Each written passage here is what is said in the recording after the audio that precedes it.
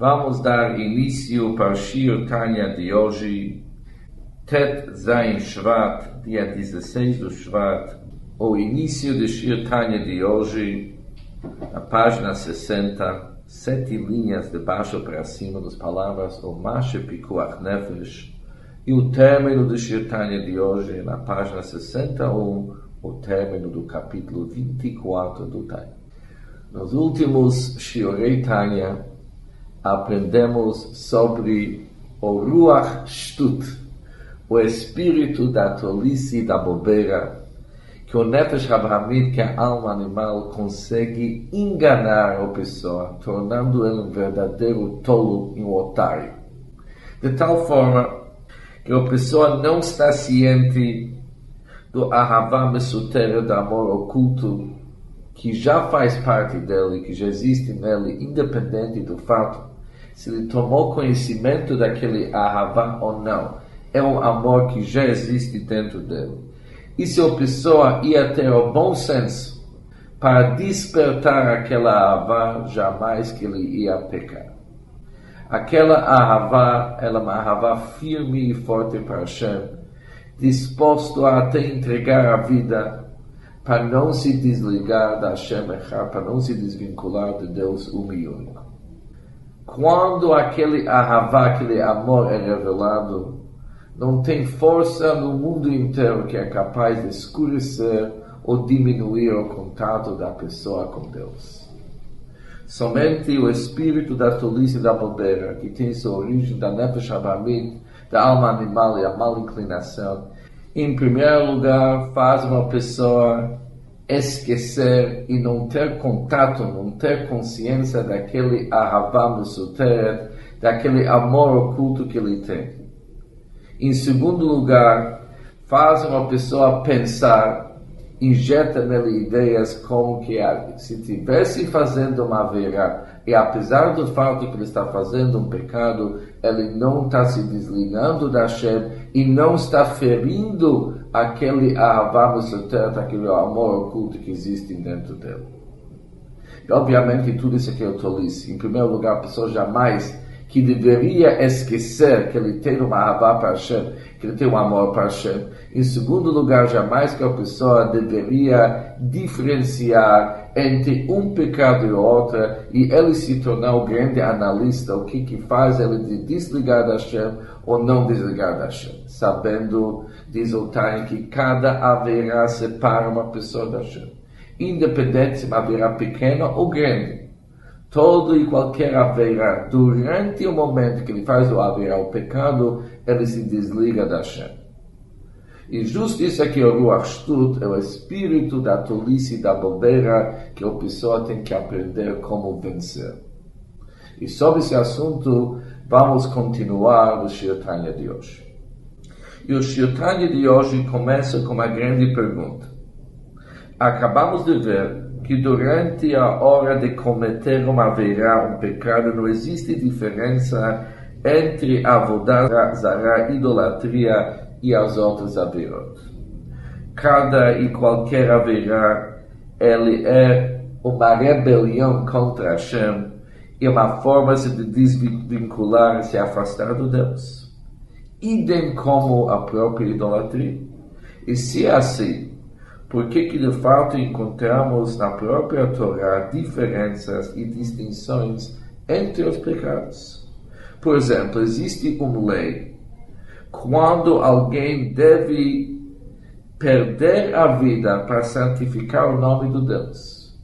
Essa lei se aplica somente sobre pecados específicos, principalmente avodah zará, idolatria, não matar uma outra pessoa e não ter as relações proibidas.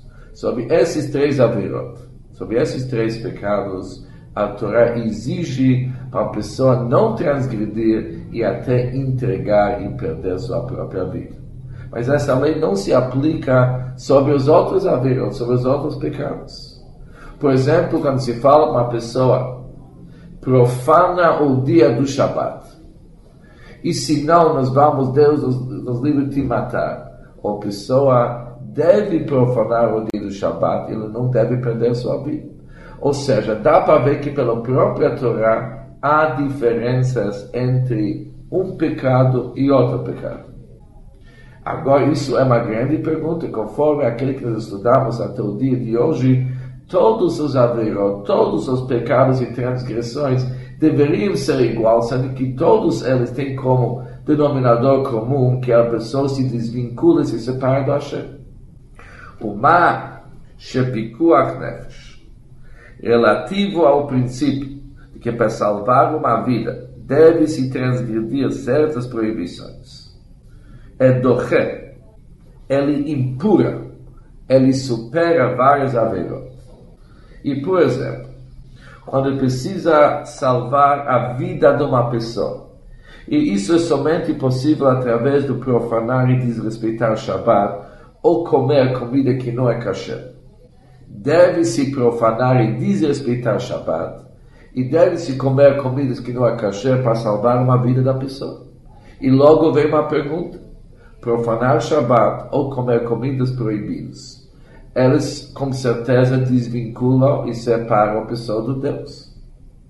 E por que não se foi estabelecido a lei que no qualquer pecado uma pessoa deve perder a vida e não transgredir uma proibição da Hashem? E esse princípio se aplica não somente para salvar a vida de uma outra pessoa, mas também sobre a própria pessoa, vegam ya'avor ve'al yaharek.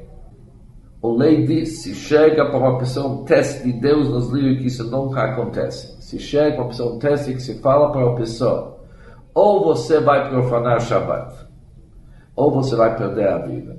A pessoa deve profanar Shabbat. Apesar que ele não está salvando a vida de uma outra pessoa, ele está salvando a própria vida. E por que não se aplica aquele que nós estudamos até o dia de hoje? Que sendo que através de qualquer pecado uma pessoa se desvincula da Hashem, ele se separa do Deus único, por que de fato ele deve transgredir e não perder a vida? Hainu que pirush chachamenu zah.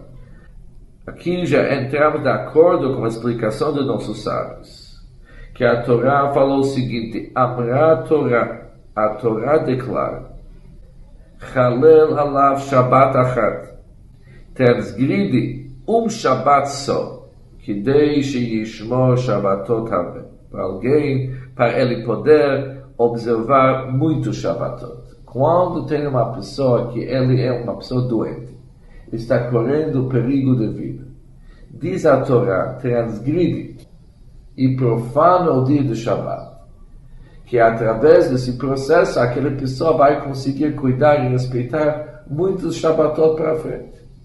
Por isso, o próprio conceito do Shabbat, ela pede, me profana uma vez, para poder depois ter uma continuação muitas vezes. Por isso diz a lei, que uma pessoa deve, de fato, transgredir e profanar o Shabbat, porque com isso aqui, ele vai conseguir depois cuidar muitos Shabbatot para frente. Velo mishum kalot haverot vechumra. E não por causa da relativa leniência ou gravidade dos pecados. E como nós podemos provar esse conceito? Diz o Baal HaTanya o seguinte: Teida, vou te provar que o motivo que às vezes a Torá pede para transgredir não é porque aqueles averot são mais lenientes. A prova é, Sharei Shabbat, se nós vamos pegar a mitzvah do Shabbat, a violação do Shabbat, ela é hamurá ushkula que a avodah zará. Ela é tão grave, ela é comparável a avodah zará à idolatria. Le'inyan, relação à lei de shchitat mumar, a lei de matar animais chamada shchitat, por alguém que é um frequente transgressor de um preceito judaico. Por exemplo, a lei diz o seguinte: se uma pessoa é conhecido como alguém que desrespeita o dia do Shabbat, não se pode comer da shchita dele. Ou seja, se ele matou um animal kasher, obviamente, apesar que ele é um shochet, ele conhece como fazer, mas não se pode comer da shchita dele. pelo fato que o Shabat é tão severo que ele é idem e comparado a Avodah Zará, idolatria.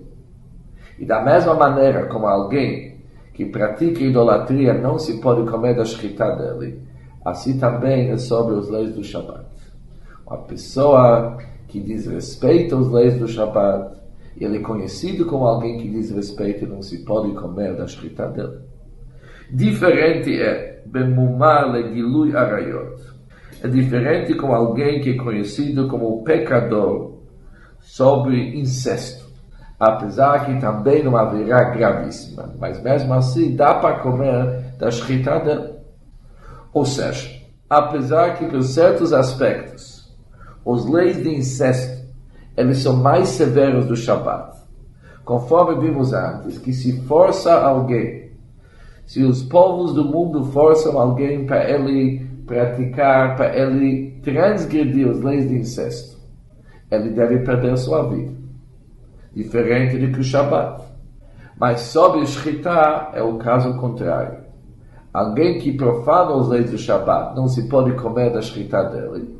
E alguém que o comportamento dele sobre as leis de incesto é ruim, ele transgride, mesmo assim se pode comer da shchita dele. Por isso fica em dúvida o que significa severo, o que significa mais severo, mais leniente.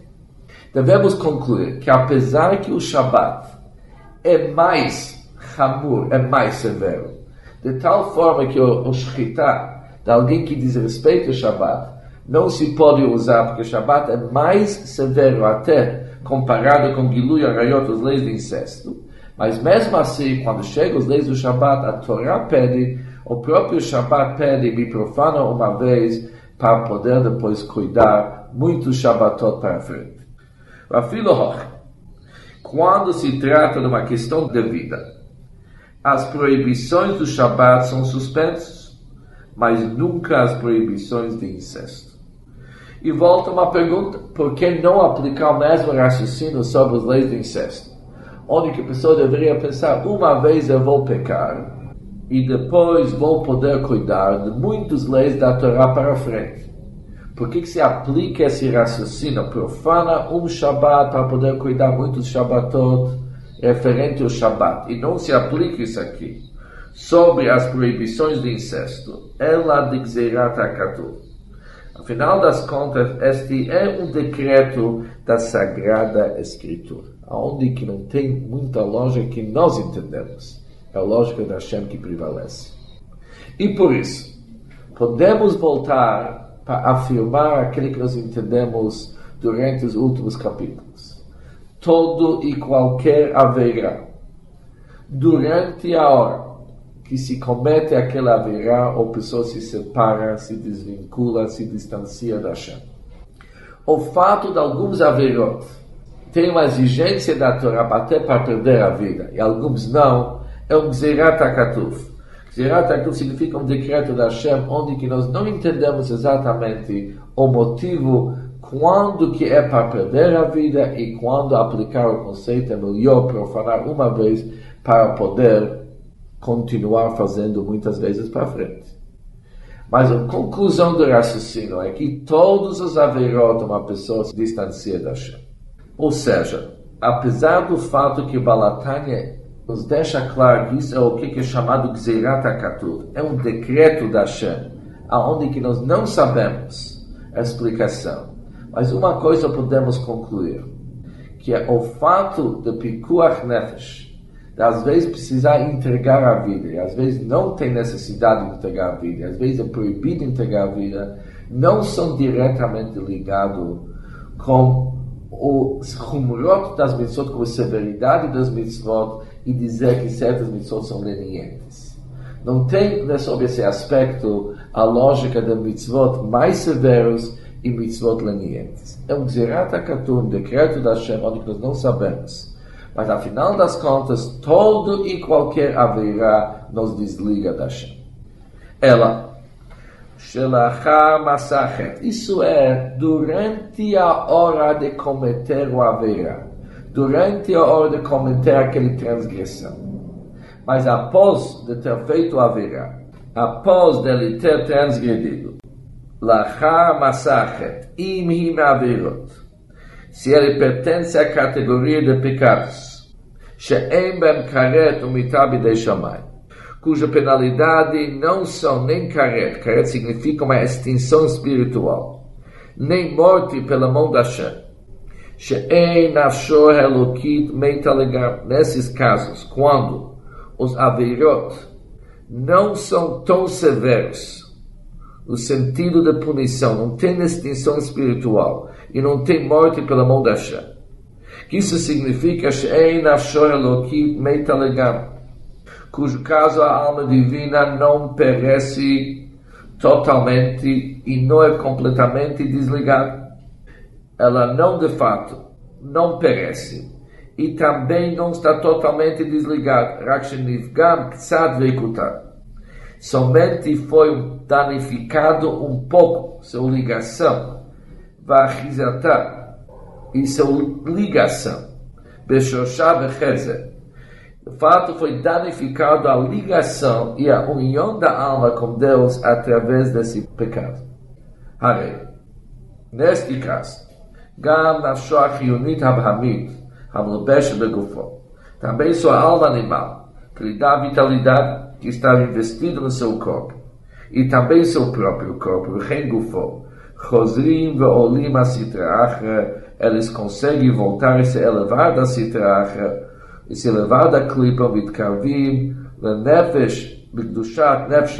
eles podem se aproximar para a santidade da alma divina que está vestido neles, que continuou, que permanece fiel para Hashem Echad. Ou seja, o que o Baal-Tanya está querendo nos dizer com essas palavras? Todo o raciocínio que nós vimos antes, que em qualquer haverá, qualquer pecado, a pessoa se desvincula, se separa para Hashem, idem e igual à idolatria, isso é durante a hora de cometer a haverá. Mas após de ter feito a haverá, o processo de elevar de volta a sua alma e elevar também sua alma animal e seu corpo é totalmente diferente no idolatria e nos avirot severos, como os avirot que são mais lenientes. Ou seja, nos avirot que não tem karet, karet significa extinção espiritual, e não tem morte pela mão dos céus. Isso significa que a alma, o nefesh elokit, a essência da alma, ela não foi prejudicada.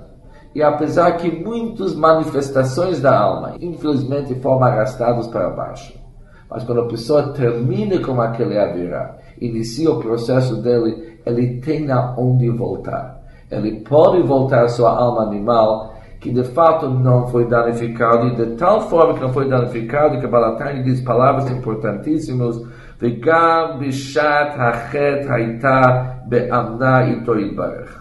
Mesmo no momento em que o pecado foi cometido, também naquele momento a alma permanece fiel para Kadosh Baruch Hu.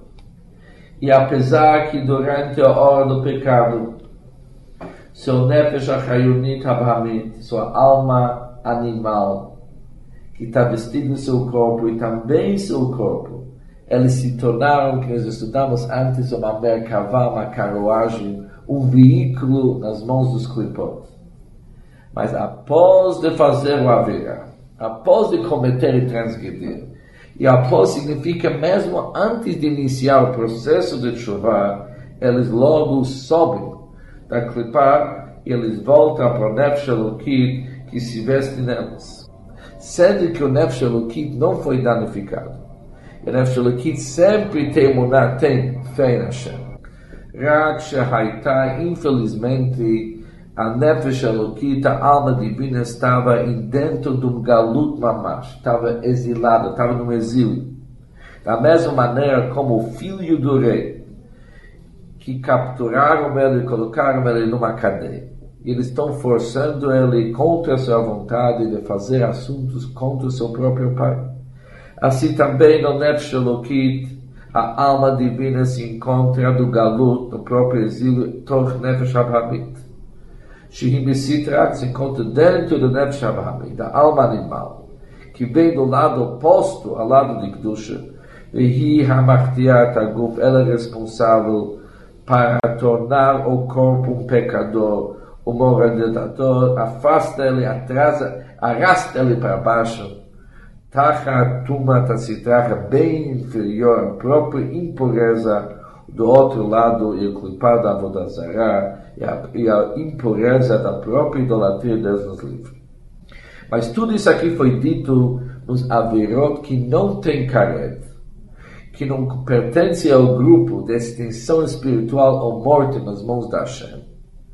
Nesses casos, logo após que a pessoa terminou fazendo a virá dele, logo o Nefesh HaChayonit, Habamit e seu guf, tudo começa a voltar para se unir de novo com o Nefesh Elokit, que ficou intacto e não ficou prejudicado. Mas sobre os pecados severos, que eles fazem parte daqueles pecados do caret de extinção espiritual. Nesse caso, o Nefesh Habamit, infelizmente, a alma animal teve mais sucesso. Ela conseguiu até desvincular a alma divina de sua fonte, de tal forma que é um pouco difícil falar que Haitá be'amnaito ibarech, que toda a alma ainda continua sendo fiel para Hashem.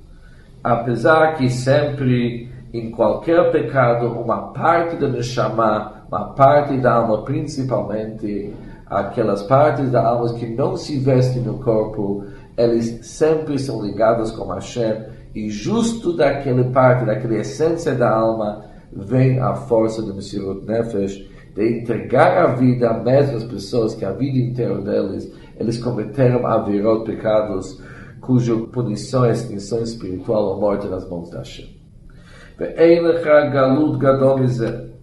Não existe um exílio pior do Nefesh do Galut, do exílio do Nefesh Elokit, da alma divina, durante a hora que a pessoa faz uma averá, que é Meigre Rama, ela vem demorado mais altos graus ao profundo abismo, de uma morada muito elevada para os profundos abismos.